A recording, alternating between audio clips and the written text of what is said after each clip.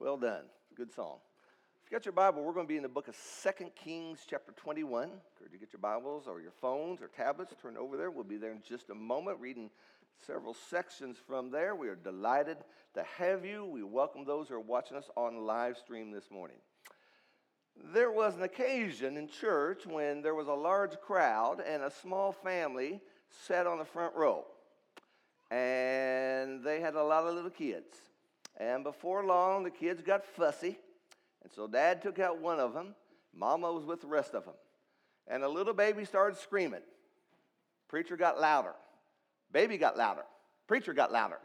And pretty soon, Mother did everything she could think of, and she took the baby out. After services, she apologized. That evening, they came back, and they were sitting on the very back row. And before services were over, Dad was in the cry room with one of them. Mom was in the cry room with one of them. And as Mom left, she said, "I don't even know why we even try." And you might have had that experience before. And maybe it's not with kids.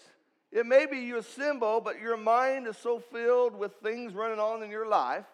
You got stress, you got worry, you got a big week ahead of you. And all these thoughts are running through your mind. And before you get to the car, you can't even remember the songs we sang this morning. And you wonder, what good is this even doing? This morning, we're going to talk about a wonderful man in the Old Testament. Wonderful story. Not a wonderful man, but a wonderful story. His name is Manasseh. And we're going to talk about the Manasseh Mistake. He made a big mistake that hurt himself. And he made a mistake that hurt his family. And he made a mistake that hurt others all around him. And his main mistake was he was given a great opportunity. He had a huge advantage, but he never took place of that. Imagine being one of our college students, and imagine that you have to take college algebra, but it so happens your mom and dad are math professors. What an advantage that would be. I was reading about the number one high school football player in America today. His name is Arch. He has two uncles that happen to have Super Bowl rings. Their names are Peyton Manning and Eli Manning. Arch is named after his grandfather, Archie Manning, who also played professional football. Now, can you imagine all of them sitting down on the couch watching a football game, what they would see so differently than what you and I would see? Can you imagine as they sat around the table and discussed football? What an advantage this high school student has when he has uncles and a grandfather who played the game professionally. How many young football players in America today would say, "Man, I would love to be in that family. I would love to have that opportunity." Now imagine it's Thanksgiving time and they're all gathered together, all the Mannings, and young Arch says, "I got a job over here at the ice cream shop. I decide I'm not going to college. I decide I'm not going to play football. I decide that that's what I want for the rest of my life is to scoop ice cream, and that's what I want to do." And everyone in the world would say, "You are wasting incredible opportunity. You have talent, you have opportunity, and you're not taking place of those things." And so that takes us to our study of 2 Kings and a man by the name of Manasseh. Manasseh was one of the kings of Judah, and he holds the distinction of reigning longer than any other king in the Bible. He reigned longer than Solomon. He reigned longer than David. He reigned for 55 years. That's a lifetime. Most of you will not work 55 years in your careers. And that's how long he was the king of Judah. Now, sometimes people have great ideas, great plans, but they run out of time. This man had the time. This man could do incredible things. And we'll see how he made a major mistake. Let's begin now in 2 Kings chapter 21, and let's read verses 2 through 9. Verse 1 introduces us to him and how he became king. Verse 2 says, "He did evil in the sight of the Lord, according to the abominations of the nations, whom the Lord disposed before the sons of Israel. For he rebuilt the high places which Hezekiah his father destroyed. He erected altars for Baal, and made an Ashereth, as Ahab king of Israel had done. He worshiped all the hosts of heaven and served them. He built altars in the house of the Lord, of which the Lord says, 'In Jerusalem I will put my name.' For he built altars for all the hosts of heaven in the two courts in the house of the Lord. He made his son pass through the fire, practiced witchcraft, used divination, and dealt with mediums and spiritualists. He did much evil in the sight of the Lord, provoking him to anger. Then he sent and carved the Asherahs which he had made in the house of which the Lord said to David and to his son Solomon, in this house and in Jerusalem, which I have chosen from all the tribes of Israel, I will put my name forever. And I will not make the feet of Israel wander any more from the land which I gave my fathers, if only they will observe to do according to all I have commanded them, according to all the law which my servant Moses has commanded them. But they did not listen. And Manasseh seduced them to do more evil than all the nations whom the Lord destroyed before the sons of Israel. Jumping down to verse 16 of the same chapter, it says, moreover, Manasseh shed much innocent blood until he filled Jerusalem from one end to the other. And besides his sin which he had made, Judah sinned in doing evil in the sight of the Lord. Over in the book of Chronicles, it says this, and the Lord spoke to Manasseh and his people, but they paid no attention. Now here's what's interesting. This is the longest serving king in the history of the Bible, 55 years. And God gives him one chapter in the book of Kings, one chapter in the book of Chronicles. That's all he gets. And what we see here is, here's a man who is sitting on the pinnacle of doing so much good, and he wasted it. And the reason why he wasted it was because he never saw the advantage and the opportunity he had, and that was in his father Hezekiah. Now, we read from chapter 21. I want us to go back. We're going to start going backwards. We're going to look at several things that Hezekiah, his father, did. This is the household he grew up in. This is what he would have seen. This was normal in that home.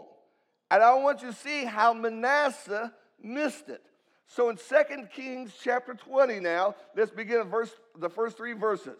When Hezekiah was sick, notice what the Bible says. In those days, Hezekiah became mortally ill.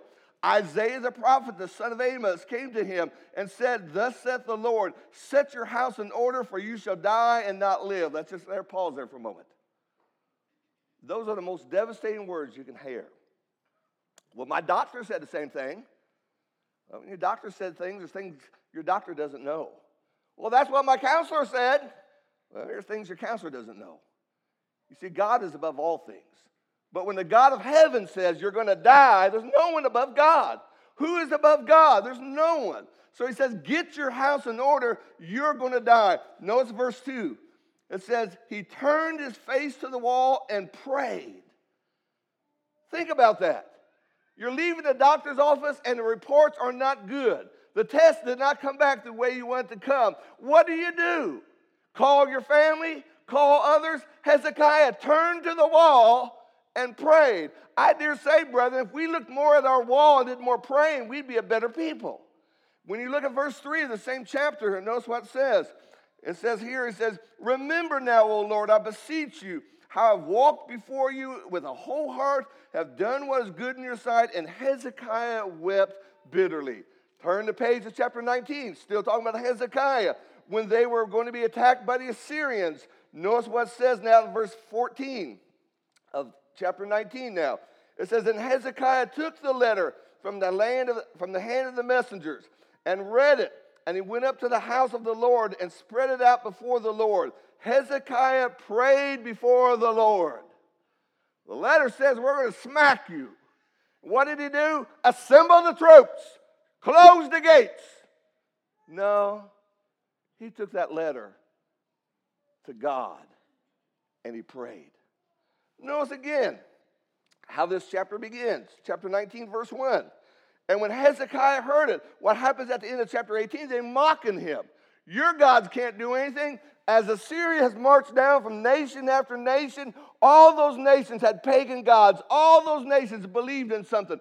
All those nations had temples. Nothing stopped Assyria. Now they're on the outside of Israel, and guess what? You think your God? Look at all these gods we smacked. You think your temple is something? Look at all these temples we destroyed. You better surrender. In chapter 19, verse 1, Hezekiah heard it.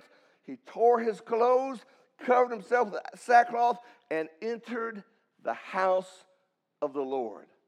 Turn the page to chapter 18 where the story begins. It says, Hezekiah became Israel became the king of Israel, or the king of Judah, rather. And it says, verse 2, he was 25 years old when he became king. He reigned 29 years in Jerusalem.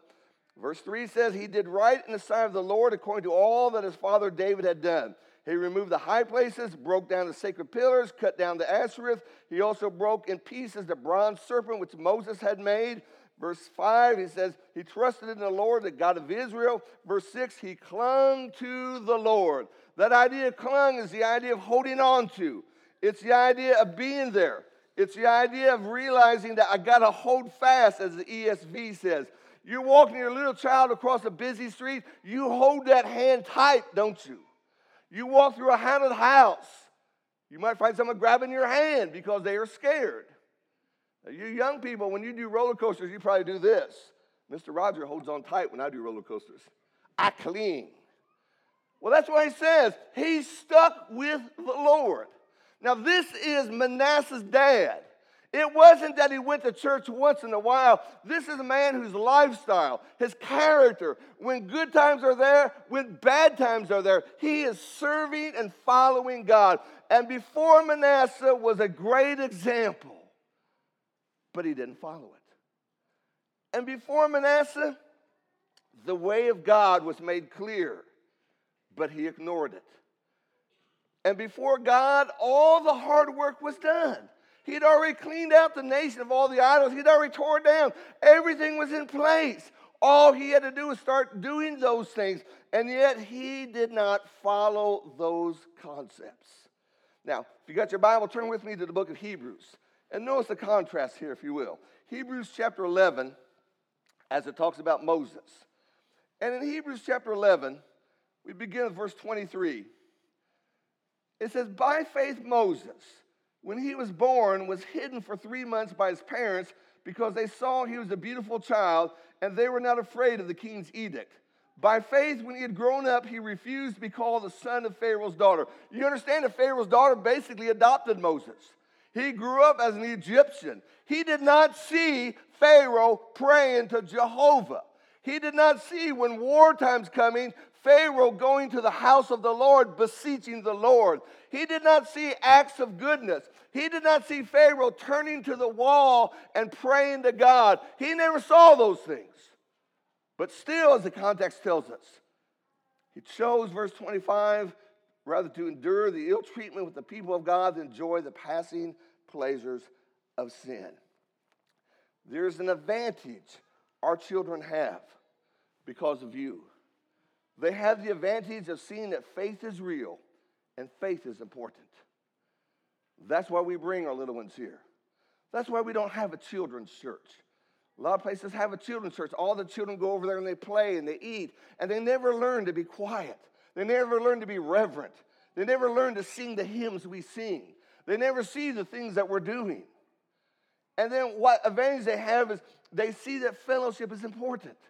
They see afterwards that you're standing around talking to people and you like these people and these people have something in common with you, and you see a great thing about that, and they see that our Father in heaven is important. And what we understand is this Hezekiah Manasseh story is repeated often and often and often. A godly mother and father has a child who grows up and does the opposite. Hezekiah tore down the idols, Manasseh put in the idols. Hezekiah got rid of the false prophets, Manasseh brought in the false prophets. And here is a child who did exactly the opposite of what his mom and dad did. And for the godly people, we oftentimes feel guilty. We sometimes feel like we didn't do something right.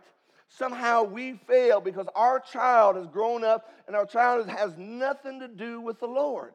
And sometimes that's hard on grown parents. Sometimes it's hard for the godly people to understand, why is it when we try to walk like Hezekiah walked, we try to be godly in our homes, godly in our decisions, godly in our worship, and our child grows up and he wants nothing to do with those things. That story is repeated over and over. We could put the names of preachers whose kids are wicked as they could be. We could put the names of elders whose kids are wicked as they could be. The names of men and women who walk with God, whose kids have grown up to be wicked. And so there's some lessons we learn from this. And the first lesson is our lives are built upon the choices that we make. Why did Manasseh do the things he did? It wasn't because he's influenced by his parents. It wasn't because he was raised that way. That's just the opposite. He chose that because he chose those things. Now, I want you to turn your Bible with me to the book of Ezekiel. Ezekiel chapter 18. And I want you to see how this is displayed to us in Ezekiel chapter 18. And again, to see this concept as God lays this out before us. Ezekiel chapter 18. There is before us two principles, or really one principle that's repeated twice. It's repeated in verse 4, and then it's said again in verse 20. And the principle simply is this: the soul who sins, he will die. That's the principle. If you do wrong, you will get in trouble. That's the principle. He says that at the beginning of this section. He says that at the end of this section. Now, I want you to notice something, and then I'm going to bring them up on the screen. I want you to read this. But there are 3 generations that are talked about here. In verse 5, he's going to talk about the first generation. He's going to talk about this man. Then we're going to get down to verse 10. He's going to talk about the second generation. This man has a son. We get down to verse 14. We get a third generation. This man's son has a son. Now, let's read this out, and let's see what takes place here. So the first generation, verse 5.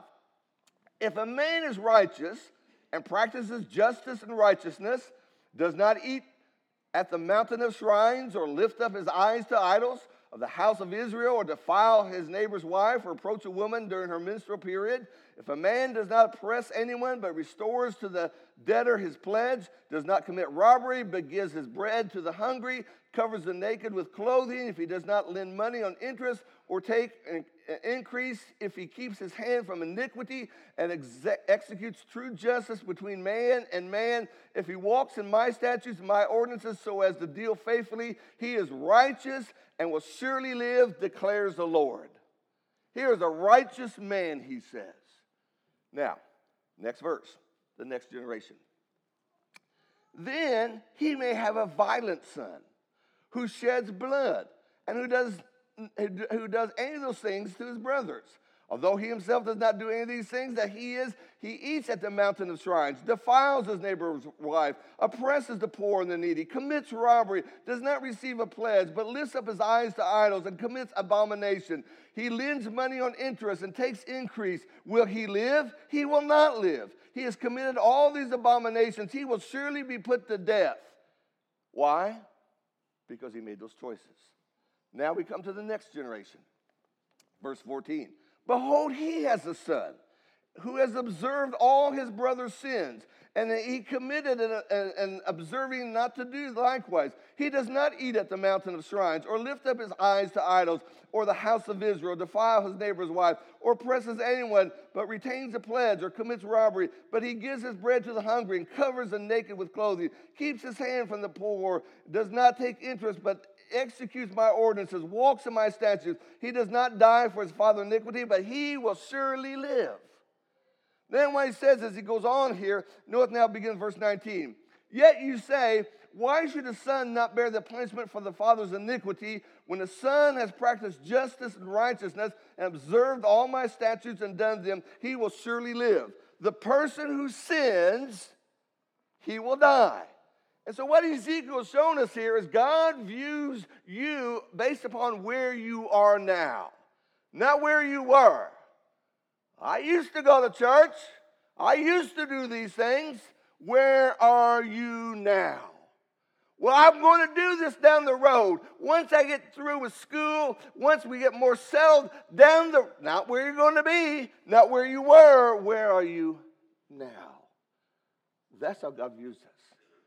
And so we have Hezekiah, a righteous king, and a son who was unrighteous. Why was Manasseh unrighteous? He chose to do that. In the book of Judges, we read this passage. It says, all that generation, talking about Joshua's days, also were gathered to their fathers. And there arose another generation after them who did not know the Lord, nor yet the work which he had done for Israel.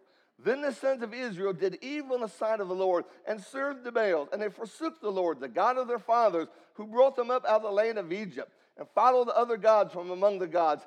And so what he's talking about here is how another generation follows a righteous generation, but they don't do the same thing. Why do people turn out the way they do? It is the choices that they make. Now think about this, moms and dads. If you do not make God and church a priority in your life, and I don't mean just a Sunday thing, because Monday through Saturday we can lie, cheat, and steal with the best of them. No. God is foremost in our hearts. God is something there every day of the week. Prayers are part of our home. This is who we are. If you do not make that a priority, your children will grow up and that will be less of a priority to them. It didn't mean that much to them. It probably won't mean much to them. And then they will have children. It will mean no priority to them. And if they live long enough, they will have kids and they don't even know who God is. Why is it our society is the way it is? It's by the choices they make, but they've been influenced by things around them. And so our lives are built upon the choices that we make. Now, some people get this idea that they want to be as close to wrong as they can be. They want to stand on the edge of wrong, and they want to see that. And these choices are going to color your life. They become who you are, and they're going to be what God evaluates your life upon. Some think that they're missing out if they're not drinking, staying out all night, pushing the edges of wrong. And this time explodes, especially in a young person's life when they go off to college. They don't have mom and dad knocking on the door telling them to get up, get ready for church. Now they see things that they were never able to do before in their life. And so for many of them, after 4 years at college, they come out with a university degree and no faith in God. And what happens is drinking has replaced their faith. Sleeping in has replaced Sunday worship. And what's happened is idle talk has replaced serious conversations about one's eternity. So when we think about this, why was Manasseh the way he was? It was because of the choices he made. Second, we need to realize along this line that our choices shape our lives. And then thirdly, our choices always come with consequences. They always do. Good consequences or bad consequences. They always do. When David saw Bathsheba bathing on a rooftop, there was a choice he had to make. There was consequences that came with that. When Achan saw that gold in Jericho and he wanted to steal that, that came with consequences. The book of Deuteronomy says, choose life. Joshua says, choose you this day whom you will serve. To be saved or not, to be righteous or not, to be faithful or not. That's our choices. We can't hide behind the shadow of our moms and dads. We can't say this is the way it's always been. Where is our faith? Where is our conviction? Second lesson we learn from all this, and that is surrounding ourselves with the best people will only help you. And I define best people as not what they have in their bank account, not what degrees are hanging on their wall, not what they have accomplished in society, but who they are in Jesus Christ. That's the best people. And when we shut these people out of our lives, Manasseh, think about Manasseh. Think about sitting at that dinner table with Dad, Hezekiah, hearing Dad pray to Jehovah over and over and over again, rather than learning from that, rather than taking that advantage, rather than realizing this is a step up. Just think what good I can do because of where I started. He tossed it all away. And this is why our fellowship is so important. From our little ones up to our big ones, we need to get connected to the people of God. These need to be our friends. These need to be the people we talk to, get the advice from, and to see these things. This is why who you marry is so important. More than she cute, more than he makes me laugh, are these the people that are going to get me to heaven? That's so essential. And this is why our choice of friends is so important in our life as we think about that. And so if you want to learn how to save money, maybe you're starting off and you say, you know what, I'm not good at money, and I want to learn how to save money. Are you going to ask a broke cousin? No. He doesn't know what he's doing. Suppose you want to further your career and you want to go to the next level in your career. Are you going to get the advice of some guy who's unemployed and can't get a job? No. If you want to go to heaven, who are you going to hang around with? And who are you going to talk to? Somebody's going that direction, don't you? And that's what they see here. Where did Manasseh make a mistake? He made a mistake because he had righteous people in his life, and he didn't take advantage of that. The number 3, you and I have such a wonderful advantage. We have a wonderful advantage. We have an advantage because, number 1, the opportunity of our times. Resources every single day of the week. There are podcasts, there are blogs, there are videos, there are sermons. You can watch a sermon every single day of the week. Not just from this congregation, but from congregations throughout the world. Every day you can be encouraged. Every day you can be taught. Every day you can be made better. There's never been such a time like we are in right now. 20 years ago, we couldn't have done what we're doing today. And when the world says, oh, the pandemic, oh, the pandemic, oh, the pandemic, shots, vaccines, booster, where do we go? Mask, mask, mask. I say, this is the best time ever. Look what we can do spiritually. There's no reason for any person to be discouraged when the help of God is out there everywhere. There's no reason for a person not to know what God wants them to do when there's so much help out there everywhere. There's no reason to realize that on our phones, on our tablets, not only do I have the Bible, I can have as many translations as I want, and I can look the Word of God up anywhere I go. Every single week there's class material. Every week we're reminded of who the Lord is and how the Lord wants us to be. Jesus says, to whom much is given, much is required. I wonder, and I think we ought to be the brightest, strongest, most knowledgeable believers of all time. You think about that. When this Bible was first written, it was read, and people in the audience did not have a Bible to look at. And for generations, people could not afford a Bible like this. You have how many copies? You ever thought about that? How many Bibles do you own? You ever counted? Done an inventory? We have tons of Bibles. How easy it is to get the Bible. Free apps to have the Bible. And so when you think about this, of all generations, the God of heaven might be looking down at this period in time and says, you folks ought to be walking the strongest, the brightest, going more, doing more than any other generation. Because look at all this stuff before you. A banquet table, and we forget to bring our fork. A banquet table, and we go home hungry. How can that be? A banquet table and say, you know what? I just don't know. Why don't you know? Every single day, you have these opportunities. Secondly, we have the powerful advantage of serving others. So easy to serve people today. Well, Brother Shouts, I'm not good with words. Good, Hallmark is. Go get a card and just write your name on that. That's all you have to do is write your name. Well, I don't know what to say. Well, you don't have to say anything. Just write your name. Let Hallmark do it for you. Well, I'm not comfortable seeing people face to face. Send them a text. Send them an email. Well, I got a friend, and I'm kind of uncomfortable about inviting them. Well, send them a link to the sermon. Send them this. Send them that. We have so many ways of sharing things. This is one of the best times ever. Now, turn your Bibles with me to the book of Luke. We're going to look at 2 passages real quickly in the book of Luke. But there are 4 elements of serving. First element is there has to be a need. If there's no need, there's nothing for you to do. So there has to be some need out there. Secondly, you have to know about that need. There has to be an awareness of this need. If I didn't know about it, I couldn't do anything about it. Thirdly, there has to be resources. In other words, I see what needs to be done. I'd like to help out, but I can't do anything because I have no resources. And then number 4 is you got to have a heart that cares. Now turn your Bible now, let's look at these 2 Luke passages, Luke chapter 16. And I want you to notice in both of these passages, all 4 of these things are found. Luke chapter 16 is the story of the rich man and Lazarus.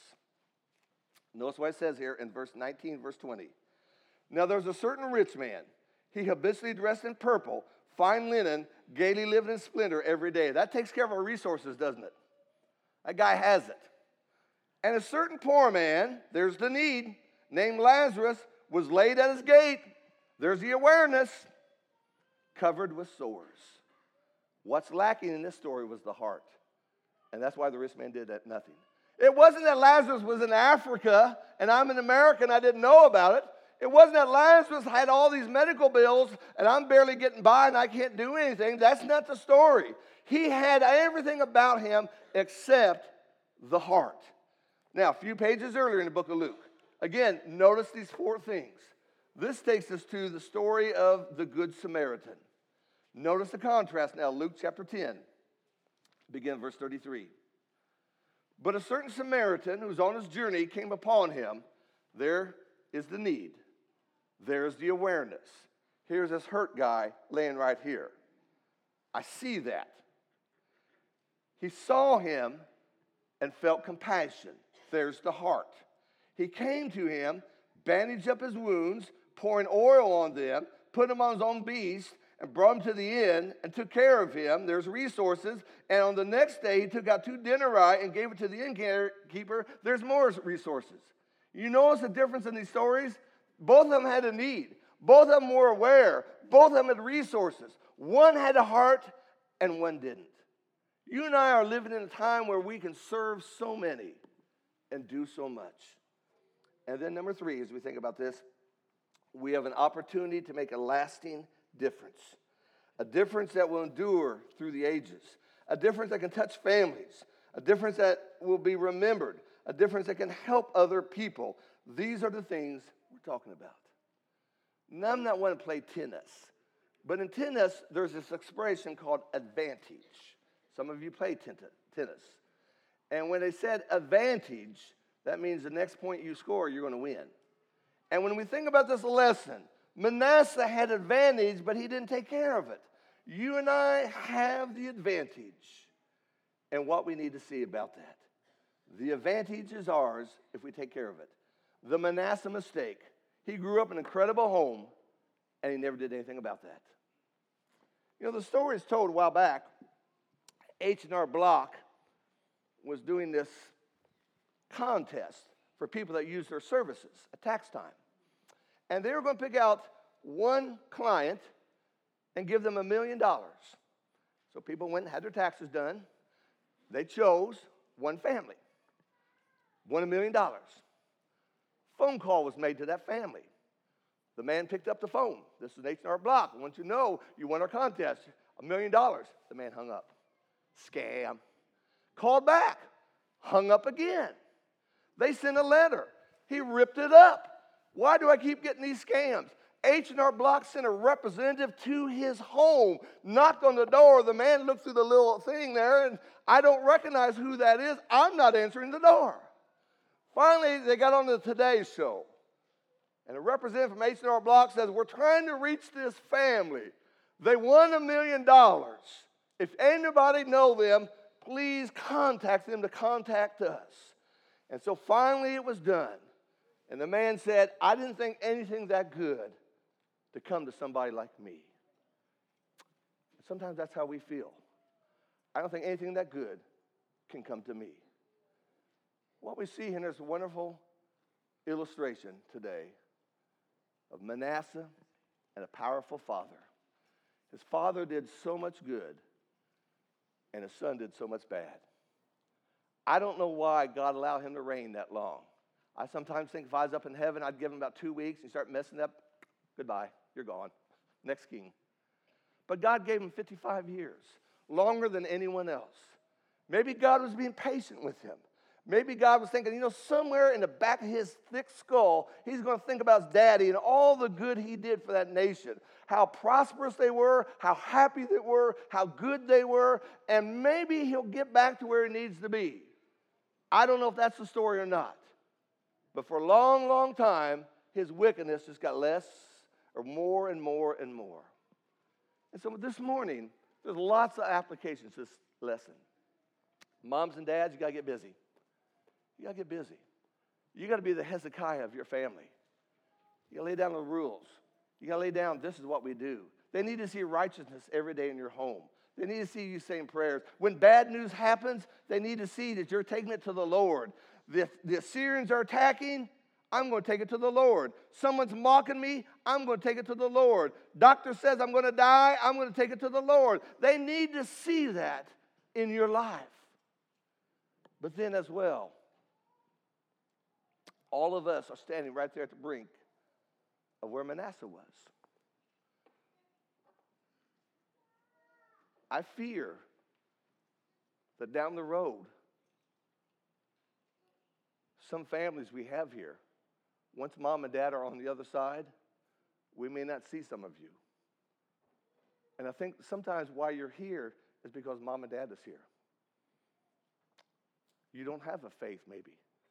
Maybe you're like Hezekiah, and you haven't developed that faith. And like Manasseh, you're just waiting your time.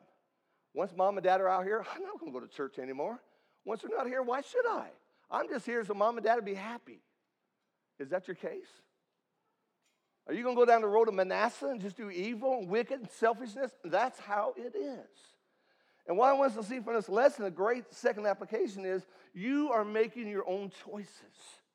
You have to decide, I love the Lord. I follow the Lord. If my folks are not here, you're still going to see me here because this is right and I love Jesus Christ. If my folks all drop off the end of the earth, I'm still going to be here. If Dad says one day, you know what? I'm into atheism. Good luck with that, Dad. I'll see you after church on Sunday because I'm still going. You make your choices. You're determining your destiny. And when this old life is all over, and God decides whether you go to heaven or hell, it's not because God decides that ahead of time. Oh, I like the way this one looks. He goes to heaven. Oh, that one, I never did like his face. He doesn't make it. God doesn't do that. God does that based upon your choices. You decide heaven. You decide hell. You decide whether you want to be with Jesus forever. And it starts now. Walking with him. Making these choices. Am I going to pray when there's bad news, or am I going to cuss? Am I going to drink alcohol, or am I going to be righteous? Am I going to live as God wants me to live, or am I going to live selfishly? Am I going to do as little as possible, or am I going to do as much as possible? We're in a congregation. Listen to me now. We're in a congregation right now, not just across this world, which I hear from all the time, but even in this country, folks would die to be a member here every single week. You guys have so much opportunity. You have so much going on. There's so many things. And I just wonder if we're Arch Manning sitting down at the dinner table at Thanksgiving and telling here's all these superstars. There's old Peyton getting the mashed potatoes. He's got so many rings on his finger. And there's old Eli getting some chicken over here. He's got rings on his finger. There's his grandpa, Archie. He's got rings on his finger. And we're saying, you know what? I like being the ice cream boy down at the ice cream shop. Are we missing opportunity? What an advantage we have. And that's what I want us to see. We're here to help you to get heaven. Well, Brother Jason and I were working as hard as we can work. We're just doing stuff every single day to help you. We're putting the best we can think of on the table, but you got to bring your fork. You have to eat of it. And when we go home discouraged, we go home hungry, we go home saying, I just don't know. You need to think about the advantage you have. There's Hezekiah and there's Manasseh. Which one am I going to be? If we can help you anyway this morning, won't you come as we stand, as we sing.